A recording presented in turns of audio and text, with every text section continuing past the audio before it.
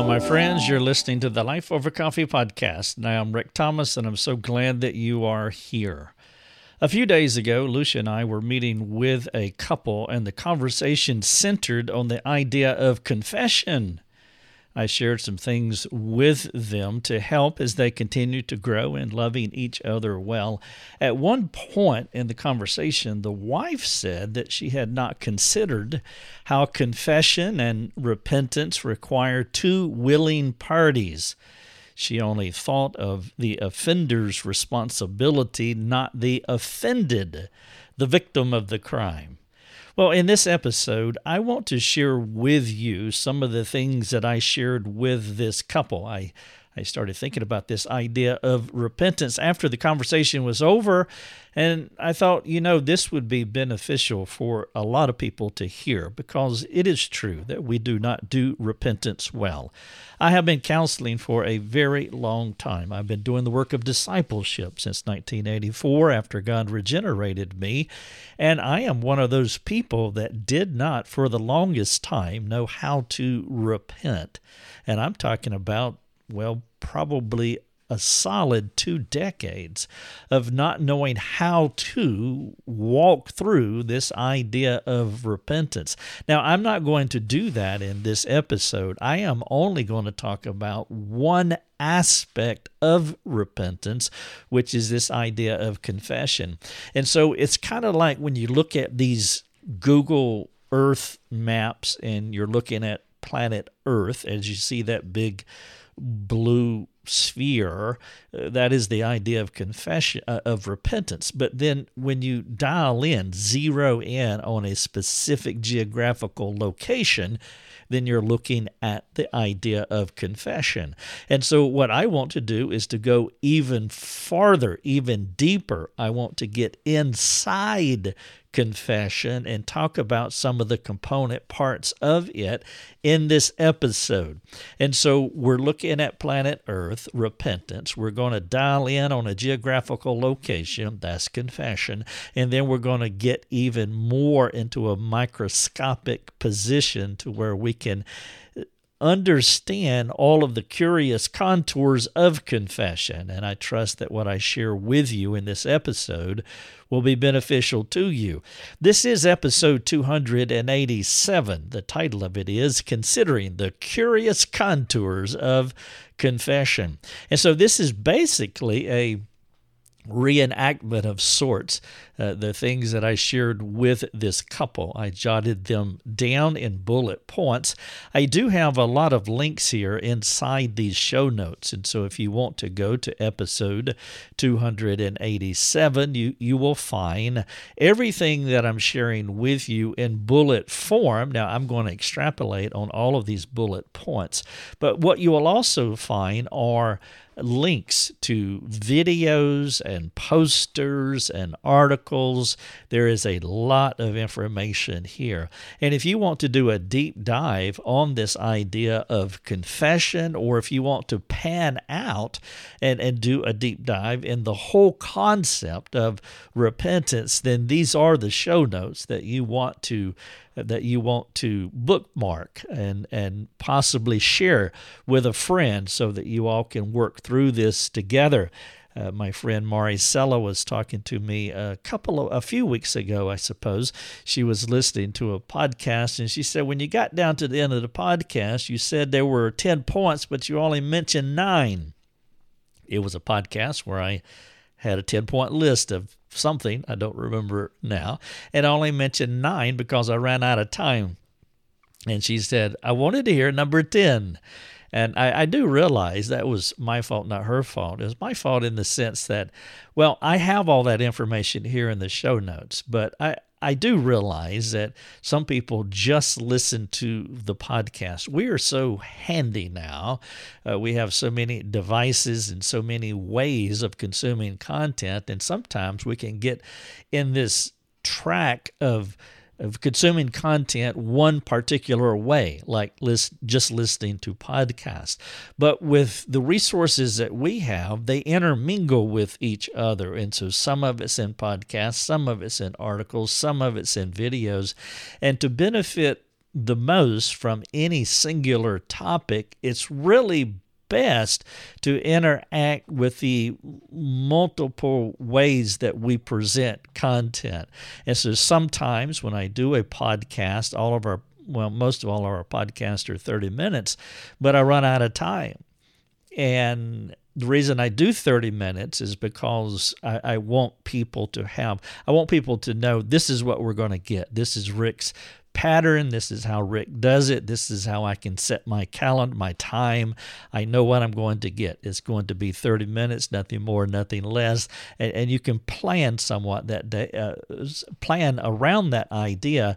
And that's one of the reasons that I do that. But I do realize sometimes I don't give you everything that's in the show notes. But then I have these show notes, and you're welcome to access them. So I apologize to Maricela for not getting point number 10. And since we were in the conversation, I think I told her what that point was. But if I don't give you all the information that you want in a podcast, please just make a note of it and go to the show notes, and you'll find it there. And then also, if you want to discuss even more in more detail with whatever it is that the subject is about, well, you can go to our free community forums and you can ask questions there. People have been doing that today, and people do that virtually every day. And so you're welcome to get on our forums and you can further interact with us. Before I get into the minutia of this idea of confession, I do want to share a quick note from Marie. Marie has been listening to listening, reading, watching our resources for a few months now. She's also been on our forums, and God's been doing a work in her heart, and she's been somewhat distant from religion, from Christianity, and the Lord has been using this ministry in part to draw her back to the Lord. And so she sent a note on January the 1st. This is 2021, and she says, as 2021 begins, I'm ready, after listening to Mr. Thomas for 6 months now, to find a new church. Now, she goes on with some other things that she shared in her kind note, but I wanted you to hear that God is using this ministry to impact hearts, and this wonderful lady that lives somewhere in the United States, she's kind of been riding on the outside of Christianity, and for whatever reason, and now the Lord, somehow she stumbled upon our resources, and she's been a faithful consumer of our content for, well, she said 6 months now. And the Lord has been moving her heart, and so she's starting to make the move to get back into a local body. And I wanted you to be encouraged by that, and thank you, Marie, for sending that note. I do find it quite encouraging. All right, this is episode 287, Considering the Curious Contours of Confession. This is a replication of a conversation, again, that Lucia and I had just a few days ago with a couple of our friends. It was a wonderful dinner conversation about all sorts of things, but a good portion of it was about this idea of repentance, more specifically confession. Repentance does have many steps to it. The way that we teach repentance in our mastermind program and the resources that we put out in the public space is that repentance has 13 steps from beginning to end. It's like taking a rubber band and stretching it as far as you can, and then you look at the incremental aspects of this idea of repentance, and the way that I lay it out is that there are 13 steps to it. Well, one of those steps is confession. It is one step of the overall process of repentance. Now, when it comes to repentance, and this is the aspect that the light came on for this couple, repentance requires two willing parties, not just the offender. And I think sometimes, and then I'm talking about when there's sin within a relational context, a human relational context, there is always there must always be two willing parties, because every sin that we commit is against God. And so God is always a willing party, and the offender must be a willing party as well. But in a human relationship, sometimes we can think about repentance as just that person who sinned over there, that they have a responsibility to do something. Well, that is true. But if that person has sinned against you, then you have a responsibility to do something as well. And so repentance always requires two willing parties, not just the offender. And this is so important when someone sins against you or you sin against someone. There is a responsibility on the offended, the person who was hurt, the person who was victimized, the person who was sinned against. There's a responsibility on them to cooperate with the Lord to remove sin and to reconcile afterward. And I want to get into this idea as I move further into this podcast. But if you want to learn the entire 13 steps of repentance as we teach it, I have all that information linked here in episode 287, Considering the Curious Contours of Confession. And what you'll find linked here is our primary article on repentance. Inside that article is a 30-minute podcast. And so you can read the article, you can listen to the podcast. I also have a poster here, a good-sized poster that lays out those 13 steps. Now, something that we did a number of years ago is we took that poster and we emailed it to our printer, who is just around the corner from where we live. They do virtually all of our printing work. And I said, would you make this poster into a vinyl poster that you can kind of roll up and unroll like a very large, super large placemat. And so they put that poster on this piece of vinyl, and so that you could roll up, and you can open it up, and you can look at it. We used that as we taught our children many years ago. Well, that poster is also linked here, and I would appeal to you to look at it. And then I have a 11-minute video on the doctrine of repentance. Now, that is the Rock Across the Pond. That's a short version. But I also have a 1-hour video here. And so all of those resources are here. An article, a podcast, a poster, a shorter video, and a longer video on repentance. And I sent all of this to my friends, and the husband he texted back, and he said, well, that's some heavy lifting there. And it is heavy lifting. And I thought about what he said, and I thought, yeah, it is. It is a lot of heavy lifting. It's a lot of work. But if we are serious about change, if husbands and wives are serious about change, they're going to get in God's sanctification gym, and they're going to pump the iron, and they're going to do the heavy lifting because they want to make their marriage, they want to make their family all that it should be for God's glory, for each one's mutual benefit, and also to impact their sphere of influence. So if you really want to if you're really serious about this idea of change, now if you're not, you're going to go to the gym, and it'll be a New Year's resolution is what it will be. And they say that the average person, their New Year's resolution lasts about 15 days. That is the timeline for a resolution. And if you're not serious, you may make 15 days working through this, but that will not be the time that you need in order to make these dramatic changes in your life, your marriage, your family, and within your friend circle. But if you want to do it, it's here, the information. All right, let's jump into one aspect of those 13 steps, and that is confession. You all know that confession basically is a synonym that means to agree. It is an agreement. And so when you confess, what you're doing is you are agreeing. You are agreeing with God. You are agreeing with the Bible. When you sin, you transgress. And so it's like stepping over a line. There's a line of morality. There's a line that separates morality from immorality. And when you step from morality to immorality, you have transgressed, you have trespassed, you have crossed the line. And when you confess that, what you're doing is you're saying, I agree that what I did is I broke the law. I missed the mark. I sinned. I transgressed. And so you are agreeing with the truth of God's word. You're agreeing with God. Now, as I said earlier, that confession is a responsibility of two willing parties. And what I said is that when you sin, the other willing party is always God. All sin, regardless of what it is a sin against God. And so there has to be a vertical transaction that happens when you sin.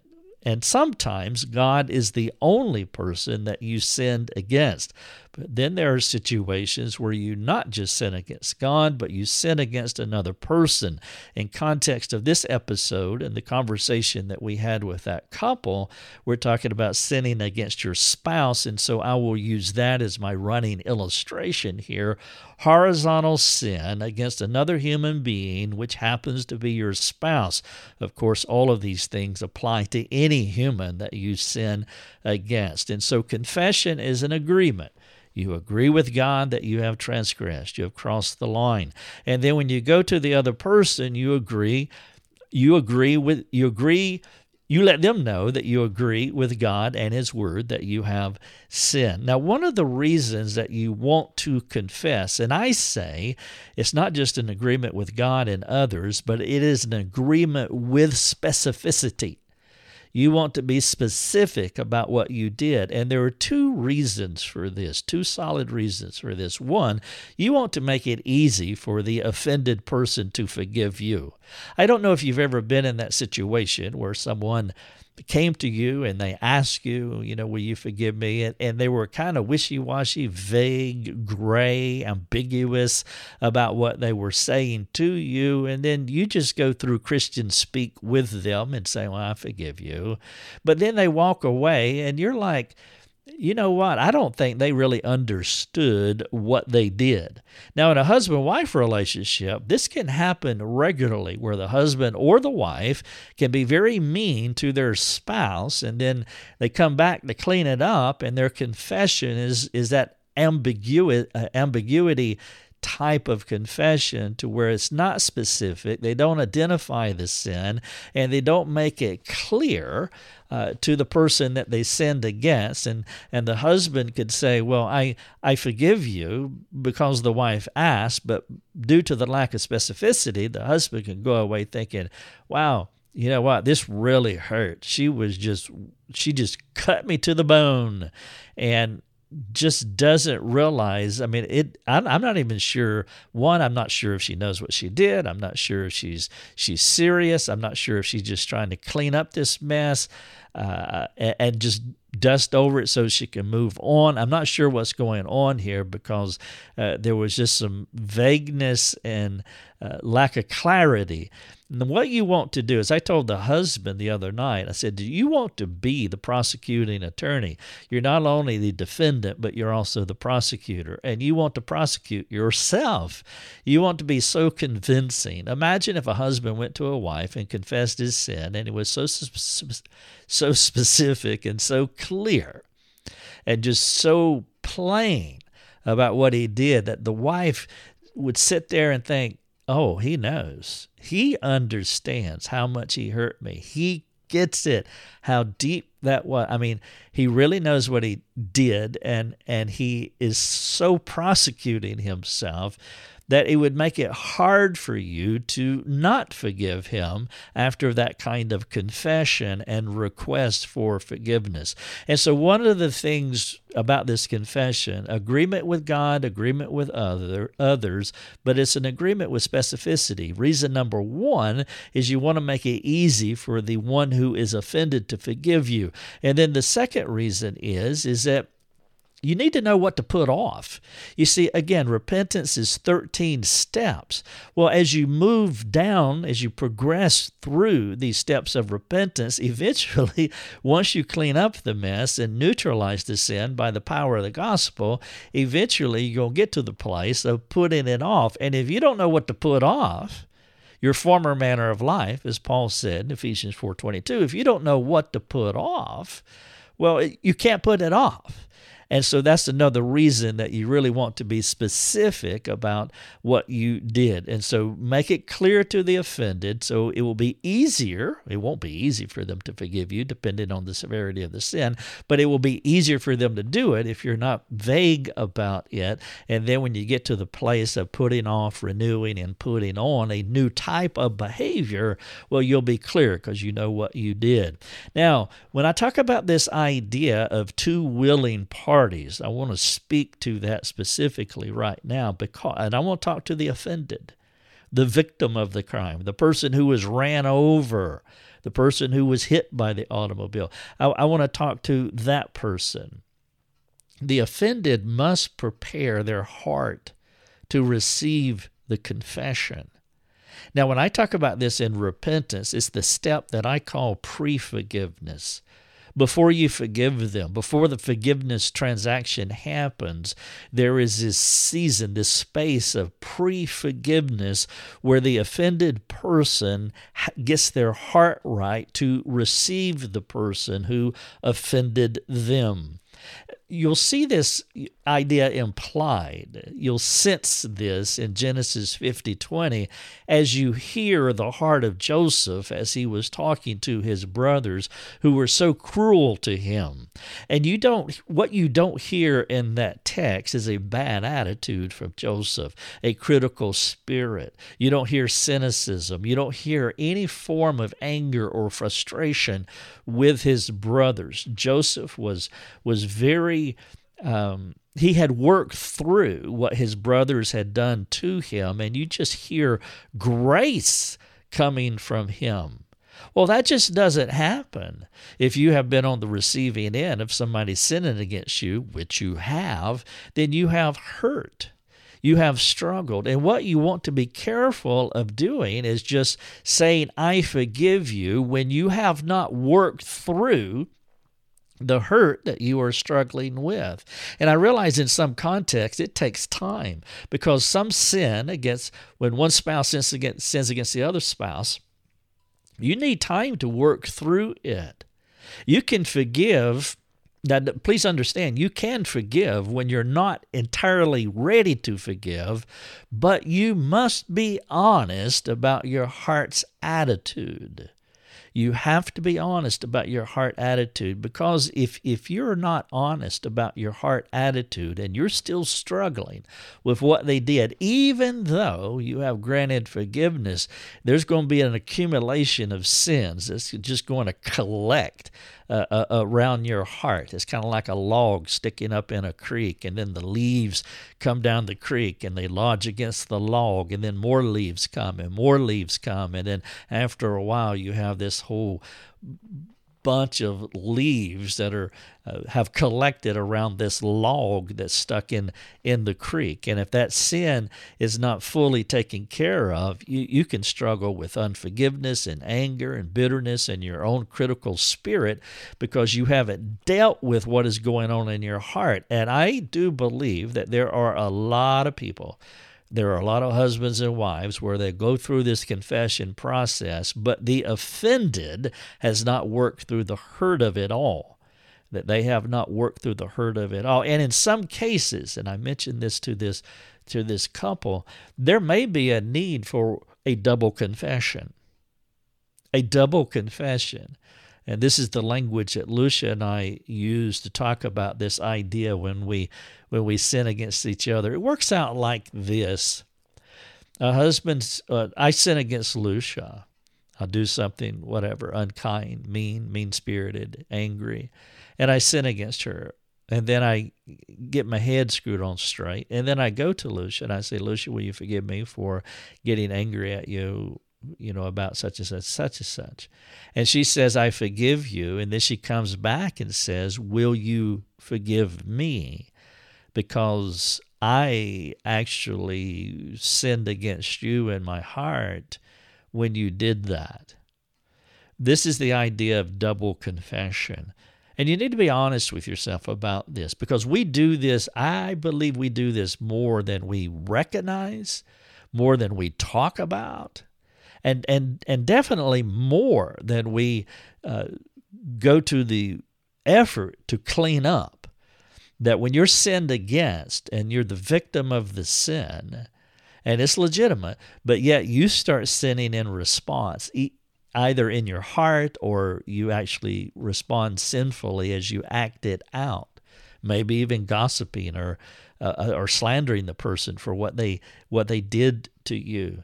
And you have to acknowledge that. And that's part of this idea of two people working through it. And you say, well, Rick, if the wife or the husband did that in response, is it righteous anger? It could be, but I would want to be very careful there. You need to be a little more suspicious of yourself. And I think sometimes it would be easier to tag what we did, our response to sin, as righteous anger and let ourselves off the hook. But I would just question that, and I would want to work through that. And by the way, if you're humble and the couple is humble, you'll be willing to have that conversation. And maybe there's no need for a double confession, but maybe there's a need to have a conversation about what you thought, and you need to have a full conversation about this entire event. Because what you want to do is you want to neutralize that event. And if there's something lingering in the offended person's heart, the victim, if there's something lingering in their heart, you have to talk about it, because all of this has to be neutralized by the power of the gospel. All of it. And the way I explained it to them is that this sin has to be roadkill. Not just the sin that you committed, but her response to the sin, the victim's response to the sin. And you will know if your confession and the acceptance of the confession is real if you can talk about it afterward. If you can't talk about what happened, you must revisit the steps of getting to this place of confession. You've got to revisit this because it's not dead.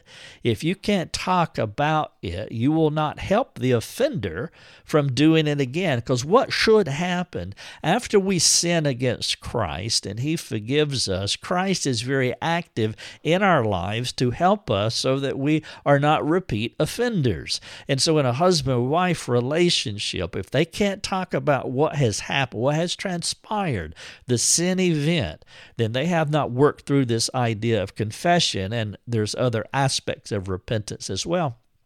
They haven't worked through that because they can't talk about it. And if you can't talk about it, then you're not going to be able to work through full repentance, which is overcoming. Because here's what you want to do. Let's say Rick sins against Lucia, and I ask her to forgive me. I confess my sin and ask her to forgive me, and she does that. But she's harboring unforgiveness in her own heart, or anger because I'm such a knucklehead, or she's bitter, or she's just growing in a critical spirit. Then that's sin. All that's not dead. And then she will not be able to help me. Because what she wants to do as my primary disciple maker, Lucia is my primary disciple maker because she knows more about me than any other person. I am her primary disciple maker. I know more about her than any other person. Therefore, we disciple each other better than anyone else can disciple either one of us because we have more data on each other. But if sin is not reconciled between us because we haven't worked through confession properly, then she's not going to be a good disciple maker, because what she wants to do is she wants to help me to move from a pattern, let's say anger, wants to move from a pattern of anger to episodes of anger, and from episodes of anger to virtually non-existent episodes. You want it to get kind of like a person who's dying, where their heartbeat is do do do do do do do do until finally it's dead. And I'm talking about that old man is dead.